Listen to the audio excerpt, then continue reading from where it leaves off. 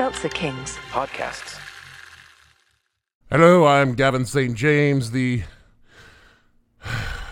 junior producer for What the Hell Were You Thinking?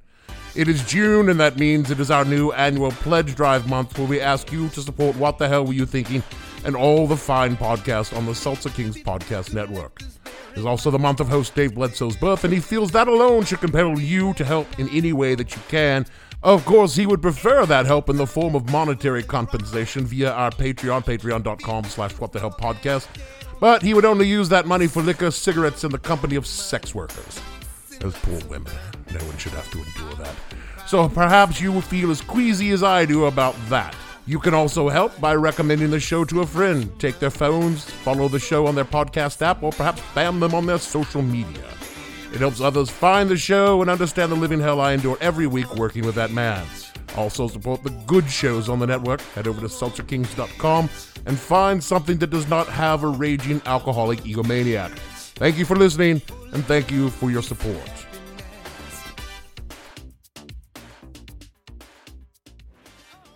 No, Gavin, not like the Gilbert and Sullivan Pirates of Penzance. Like Napster, LimeWire. Oh, God, I don't know why I try to explain these things to you. Ass. The following podcast contains obscenities and profanities. I told him to move on, but he continues to use profanity. That is, if you've absorbed enough profanity. explicit language.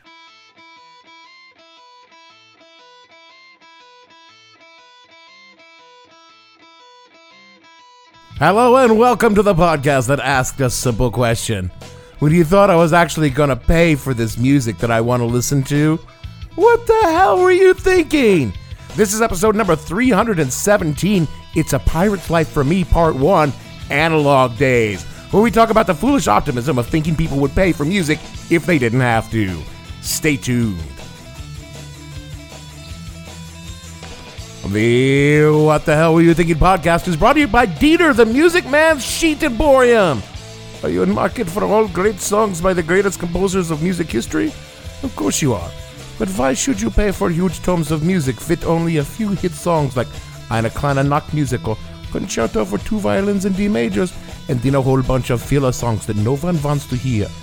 At Dieter, the Music Man's Music Emporium, we offer music by the song, not by the book. Pay for only what you want, not what the publishing houses want you to have. Is it legal? Nein. But what they don't know won't hurt them, yeah? Well, Roberts had grown so rich, he wanted to retire. So he took me to his cabin, told me his secret. I am not the Dread Pirate Roberts, he said. My name is Ryan. I inherited the ship from the previous Dread Pirate Roberts, just as you will inherit it from me. The man I inherited from was not the real Dread Pirate Roberts either. His name was Cummerbund. The real Roberts has been retired 15 years and living like a king in Patagonia. Thank you. Then he explained that the name was the important thing for inspiring the necessary fear. You see, no one would surrender to the Dread Pirate Wesley. So we sailed ashore, took on an entirely new crew, and he stayed aboard for a while as first mate. All the time calling me Roberts. And once the crew believed, he left the ship and I have been Roberts ever since. Except now that we're together, I shall retire and hand the name over to someone else. Is everything clear to you? When I was about 12, maybe 13, my parents gave me their console stereo system. Now, if you have no idea what the fuck a console stereo system is, imagine the Griswold family truckster, but with speakers. You may think you hate it now, honey, but where do you drive it?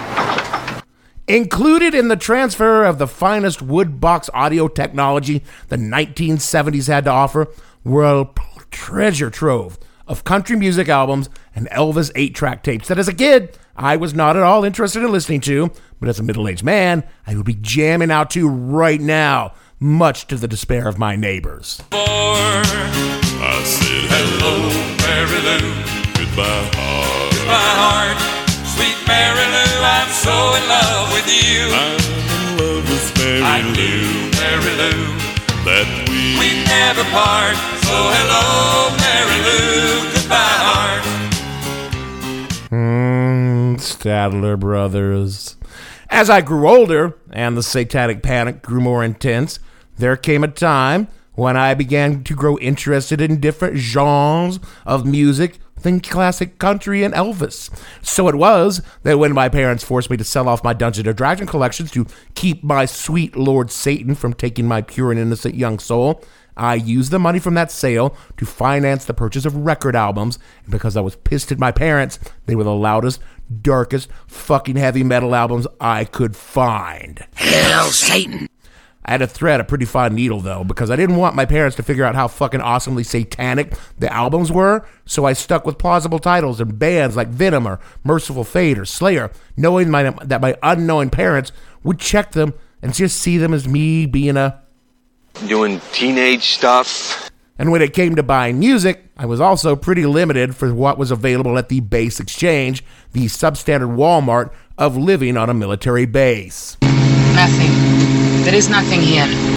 So finding really good music was a problem for most of my early teenage years, and didn't improve when we moved to Idaho, which as far as metal meccas go, was about like you would expect in a culturally Mormon society in the late 1980s. I was on the prowl for Bathory albums, and all I could find was Bon Jovi's Slippery When Wet. I'm sorry, Bon Jovi? Absolutely! So most of my albums came in the form of cassette copies from my friends who had once lived in civilizations with things like real record stores. It was the analog Napster of the 1980s. This is not a show about Napster. Next week's show is. This week is about all the ways people stole music before the internet came along and made music piracy fun and easy. And makes you dream of simpler times. For as long as there's been music, music has done two things. Robbed the creators and made the distributors extremely fucking rich. Back in cave days, the Grok, Talk, and Ock trio would spend weeks composing the Songs of the Hunt, complete with a kick-ass drum solo by Ock, before the harvest festival of the blood god of Jalors. Then when the festival came along, they would play their offerings, and Chief Glorg Bigcock would stand up, claim credit for the song, take all the offerings and the nubile young virgins who were there to get with Grok, the lead grunter of the trio. But when they learned that Glorg Bigcock had access to all the fermented bean curd, they went with him. Grok, Talk, and Ock were left holding their puds, wondering what the fuck had just happened. What had happened was like most musicians, they didn't read the fine print of their contract, and that mammoth meat they got in advance to write the Songs of the Hunt gave Glorg Bigcock full rights to the songs once they were written. And in fact, because the woolly rhino sacrifice was just a little light this year, they actually owed Glorg Bigcock more meat, and now they would need to sacrifice Talk to the blood god of Jalors during the solstice. That's capitalism, babe. Then for centuries, kings would put on festivals for the people as a reward for not rising up and killing him and his court. And the people were happy because they got to hear the latest madrigal come around and play while a bunch of criminals and heretics were put up on the gallows, or Sir Shitsalot gets knocked off his horse by the king's preferred knight. It's a sports metaphor. But then the kings got tired of putting on free concerts and told people they had to go to church for free music. But unless you were going to a black church, church music really fucking sucks. It's about Jesus stuff. And the good musicians only played for the nobility, which meant the people who wanted to hear the music but couldn't play them for themselves had to find other ways to get it, and thus began music piracy. During the halcyon days of classical music, which I guess they just probably called music, the great composers weren't playing for the masses. They were playing for the people with the money. But anyone with a good ear and a little talent could imitate what they heard, which is how you got Baroque cover bands like Johann Sebastian Bach and the Rocktones, who would perform Bach tunes in taverns and music halls all around Germany. This did not happen. Well, you can't prove it did or it didn't, so let's just say it did for the sake of the story. Either way, if one wanted to hear the hot sounds of the 17th century, it was you were either rich or worked for someone who was rich or heard it from people that probably weren't supposed to be playing it. Sound familiar at all? But it was really the printing press that made real music piracy possible. Man, that printing press, it really... and ruined everything! Where before copy and sheet music was a laborious process, carefully transcribing lines and hand-drawing the notes on the sheet, be it a cuneiform tablet or a sheepskin parchment, meaning there was no real money to be made in stolen music. But when the press came along, you could print out page after page with the lines easily already on there, and then hand note everything, and then later on, you could actually print the music score from the press. By the mid-19th century, sheet music was the way music was distributed, and it didn't take long to figure out that if you had access to a press, you didn't really need to pay the creators to print off their music and sell it to folks to perform on their own. Piracy. Piracy, huh? From the website HaveYouHeardIt.com, quote, although complaints of intellectual misappropriation go back to the ancient times and the term piracy was connected to intellectual property in the late 17th century, music piracy only became regarded as a structural problem with the advent of the music industry in the late 19th century. Before that, musical scores were often reproduced without the consent of those who had written them. Copyright protections as we know them today did not exist, and the reproduction of a composer's work without any remuneration to him was very common. Although there were some composers who were cautious for republication, such as Mozart, lawsuits about the illegal reproductions of music before the emergence of a music industry are extremely rare. In contrast with books, reprints of musical scores were even reissued unauthorized and were often altered for paying clients. Republication was not considered illegal or even immoral, unquote. It wasn't until much later music was even considered for copyright protection. Books, paintings, even photographs, pretty much as soon as they were invented, all protected. But music languished far behind. But then, like they said, in the 19th century, something changed. Would anyone like to guess what changed? Is there any money involved? Give that pod pal a prize. Quote, it was only with the emergence of the music industry in the late 19th century that a musician could expect any additional payment for a performance. The live character of music, the inability to turn to copyright, and the tradition to alter musical scores without having to ask permission ensured that until deep into the 19th century, music piracy was not regarded as a problem, unquote. So as long as it was just the individual musician being ripped off, it wasn't piracy. But when a publishing house goes to all the time and expense of printing a book of music for resale, and you could just buy it cheaper from Dieter the Music Man on Strudelstrasse without the publisher getting a cut? No, that should not stand. And for years, governments, and by this time we're talking about our Congress, dithered about what to do about sheet music piracy, essentially putting off doing anything about the problem until it was much, much bigger. You know, kind of like what they're doing with climate change. What really turned up the heat on the fire was Edison's phonograph. Now music could be recorded, distributed, and played by individuals who couldn't even play a note on those shitty recorders they made us learn in first grade. What they could do was buy music that other people recorded and play it at home. And then Marconi's little invention that was initially intended to be a way to communicate, oh shit, my ship is sinking over long distances, the wireless telegraph began to advance to the point where it could reach further and do more than just beep a Morse signal when your ship has hit a fucking iceberg. And by 1920, you could send music and voices over the airwaves into radios at home. People liked that. People wanted more of that. And other people would be willing to pay to the people for the people who liked it for their attention and their ears. Do you know who was still not getting paid? The musicians who were making all the fucking music people wanted to hear, but were being told, you got screwed, dude. So finally, Congress got around to figuring out how the hell to make it work. From LearnLiberty.org, quote, but there was a rub. How exactly would copyright reform work? The songwriters were mad because the companies making discs, wax cylinders, and player piano rolls used their music without authorization or compensation. They demanded both. The talking machine companies wanted to record performances of the written music for free. If forced to pay royalties to composers, then they wanted to have a copyright for their own recordings too. With the Copyright Act of 1909, lawmakers set up a system that let songwriters and music publishers earn a royalty when their songs were recorded. What Congress did not decide to do was provide copyright for sound recordings themselves. It's just too confusing. And in the progressive area, anti-monopoly sentiments remain strong in American society. Copyright still looked too much like a monopoly. The curious result was that sound recordings seemed to lack copyright protections, and pirates noticed. For decades, bootleggers operated in the shadows of the U.S. economy, recording live performances of operas, copying out-of-print jazz and blues records for connoisseurs, and sometimes simply making a quick buck. The mafia occasionally pirated pop hits, though many bootleggers were just enthusiasts of hard-to-find music. Throughout, they could point to the law and say they were not violating it because sound recordings weren't protected under the Copyright Act, unquote. And this is more or less the way of things for decades. There were pirate albums out there, but they weren't technically illegal, and honestly, they weren't really costing anyone a lot of money.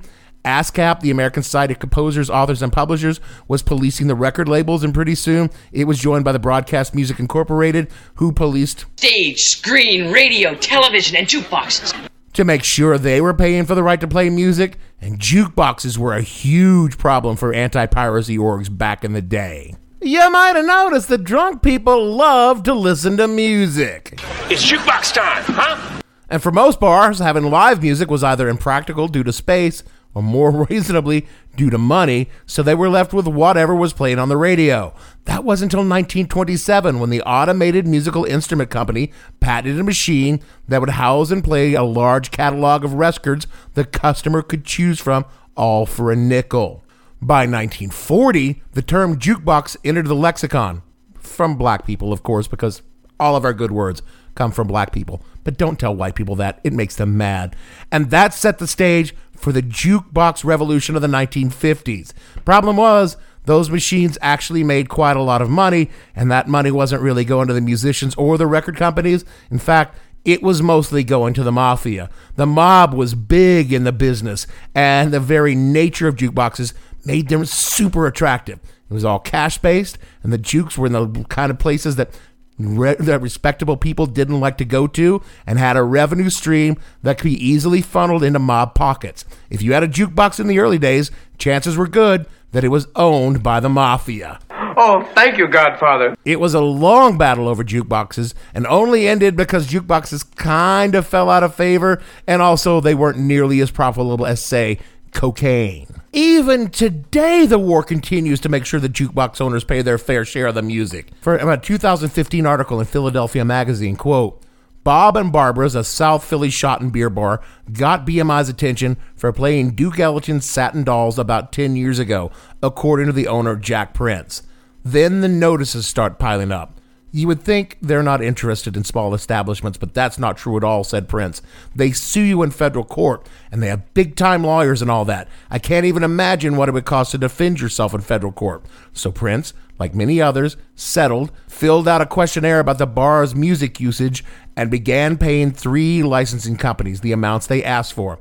He says they pay between $600 and $1,000 a year to each organization, unquote. And that, pod friends, this is why today, when you walk into a bar and there's music playing, there's a bartender surreptitiously playing Spotify on their phone, which is totally legal right up until the time you say, hey, could you put on such and such song? And you do, and then bam, they're getting fucking busted by BMI for running a fucking illegal jukebox. Happens all the fucking time, and that's why your bartender will not play a song for you on their phone if you ask, because they don't know that you're not a fucking narc. Honest to God, most bar owners are more afraid of BMI than they are of the state liquor board. Oh, and in case you were wondering, those internet jukeboxes that now dominate bars instead of bars that have CDs or records in theirs, that's why we have them. The bars pay a pittance if they pay anything at all for them, because all the money's made when drunk girls play the same damn songs over and over again. And for a little extra fee, the internet jukebox company will sell the bar an override switch so they can skip it or turn it off. True story. Buy your bartender a shot and ask them. They'll tell you. And then things were stable for more or less a couple of decades.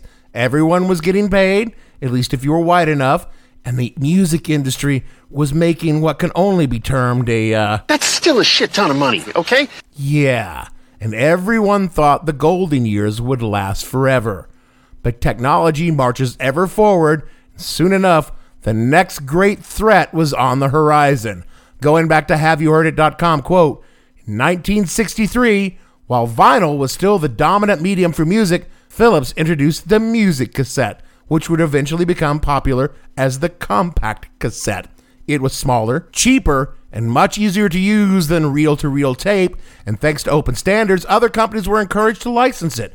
which increased the speed of the spread of this technology. The cassette became the standard format for tape recording and thus the standard for music piracy in the 1970s and 1980s. A real mass market for home recording emerged. One could record LPs onto cassettes and swap these cassettes with friends. The cassettes could also be re-recorded, and by making mixtapes for friends and families, individuals for the first time could feel a sense of authorship. In 1983, partly due to the introduction of the Walkman, the sales of cassettes even surpassed the sales of vinyl, unquote. Like they said, reel-to-reel tapes existed since 1935, and it was wildly popular among audiophiles for the fidelity of the recordings, but they never caught on with the masses due to size and cost. And an 8-track tape had great sound, but you couldn't record over it, and you really just needed to be a long-haul trucker to get the benefit of having an 8-track. But then the cassette tape came along, and it offered a cheap-to-produce product that sounded good enough to have mass market appeal, and the record companies started releasing albums on cassettes in 1964. But then in 1971 came the advent of Dolby.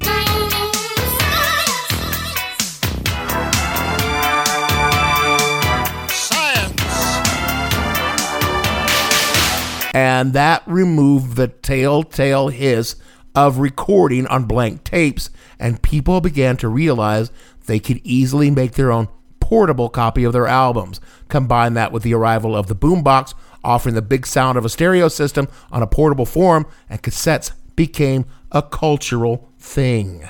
I made you a mixtape. Now one could easily make copies of music, arrange them, and distribute them in a cheap format that fit in the palm of your hand. More importantly, the Walkman you were carrying in the palm of your hand.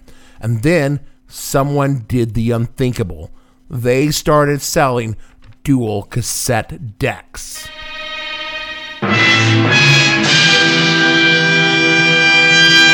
And the record companies lost their goddamn minds. We're getting beaten by a bunch of worthless criminals. It was bad enough when people just recorded their vinyl onto cassette, but now they could slap their cassettes into one deck and a blank in the other, and then their worthless pirate friends could have a copy that the record company didn't get any money from. This is unacceptable. It was the United Kingdom that decided that they must do something, and what they did was come up with an ad campaign called Home Taping is Killing Music. Let me rephrase that. Home taping is killing music, and it's illegal. And it was presented with a punk rock looking logo featuring a skull and crossbones underneath a cassette. The campaign was ostensibly part public awareness to teach music fans that they were robbing the rich record companies of valuable profits, and to lobby Parliament to pass a tax on blank cassettes to reimburse the record companies for their lost profits. Some balls. The campaign wasn't exactly a success, partly because the UK already had one of the lowest music piracy rates in the world, and also because such an ominous warning was patently ridiculous and the sort of thing musicians and their fans would roll their eyes to and make even more dubbed cassettes for their friends. From the website diffuser.fm, quote, "The dramatic tone of the campaign was also ripe for parody and opposition. A movement known as home taping as skill in music arose thanks to the invention and subsequent rollout of more sophisticated cassette recorders, which allowed people to create music at home. According to some sources, the phrase was coined by journalist Tony Hopkins. The Dead Kennedys mocked the campaign on the cassette version of his 1981 EP, In God We Trust, Inc. Side 2 of the tape featured the phrases home taping is killing record industry profits and we left this side blank so you can help. The metal band Venom adopted the slogan to read home taping is killing music, so are Venom, while Devo used the cassette skull and crossbones combo in his futuristic video for Time Out for Fun. As the 80s wore on, the copyright infringement hysteria eventually died down. Not only did CDs start to supersede cassettes in popularity, but a landmark court case involving Alan Sugar, of all people, helped to deflate the momentum. In 1988, CBS Songs sued Amstrad over its dual cassette deck and lost after UK courts ruled that whilst it's clear that the copying of copyright material without permission is an infringement in almost all jurisdictions, the provision of the service or equipment to facilitate such copying, where that service or equipment has other uses, may not be an infringement or illegal, unquote.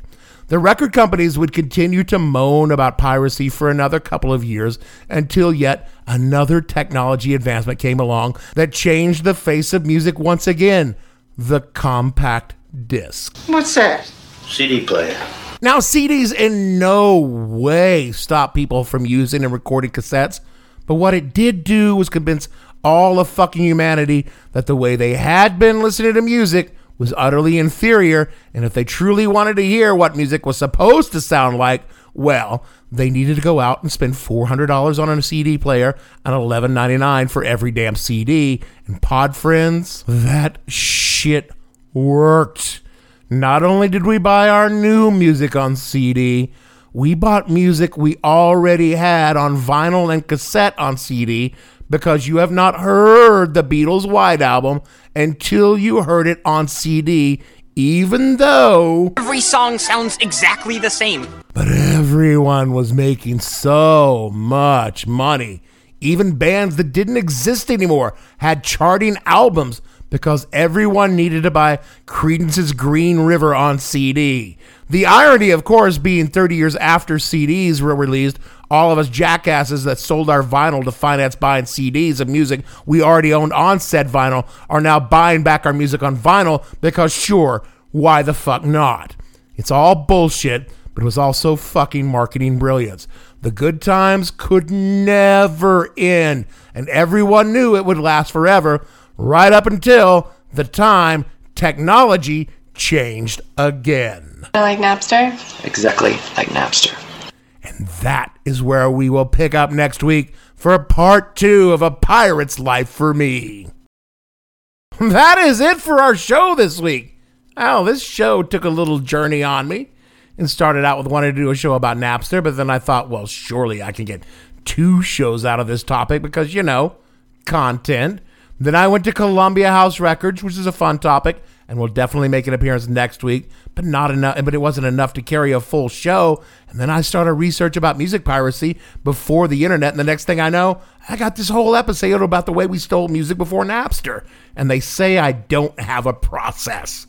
Speaking of a process, it's a pledge month here, and what the hell were you thinking? And while yes, we very much want your money at patreon.com/whatthehellpodcast, we'd also love it if you legit recommended the show to a friend. Now, I know I like to goof on us being a shitty show that you would be crazy to suggest others listen to, and don't get me wrong, we totally are that show, but we're also kind of proud of our work because, let's face it, this is the best we're ever going to do. Keep expectations low, and you'll have an easy time meeting them. So seriously, tell someone about the show or grab their phone while they're drunk, use their passed out fingers or sleeping face to unlock their phone, and follow the show on whatever their podcast is.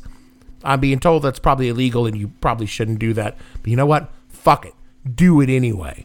At the very least, shout us out on your social media so that others will find and follow the show. Speaking of social media, follow me at the Hell_podcast and the show name on Facebook. I often offer piracy tips, but more the high seas kind than the music kind because honestly, the RIAA still scares the shit out of me way more than the Navy. All of the shows are up for your pirating pleasure at whatthehellpodcast.com, and we are a proud member of the Seltzer Kings Podcast Network, who reminds you not to take legal advice about music piracy from a drunk dude with a podcast. So for me, Dave, yar mateys, delivered our mixtapes or be cut down by me Cutlass Bledsoe. Producer, call me the Dread Producer. Gavin, and all the fictional musical swashbucklers on this show, we want to say, be it rogue performances or photocopied sheet music, to me, hey, blow the music industry down. Be it Lars or James, their files we won't delete. Hey, blow the music industry down. And we'll see you all next week. So I took in all sail and cried way enough now. Give me some time to blow the man down. I hailed her in English, she answered me clear. What the Hell Were You Thinking stars Dave Bledsoe and features Gavin St. James and several fictional minions. The show is produced by Kimberly Steele and a part of the Seltzer Kings Podcast Network. You can find more information on the show on their website, whatthehellpodcast.com, or on Twitter at @thehell_podcast, or on Facebook as What the Hell Podcast. Thanks for listening. I have no ending for this, so I take a small bow. Seltzer Kings Podcasts.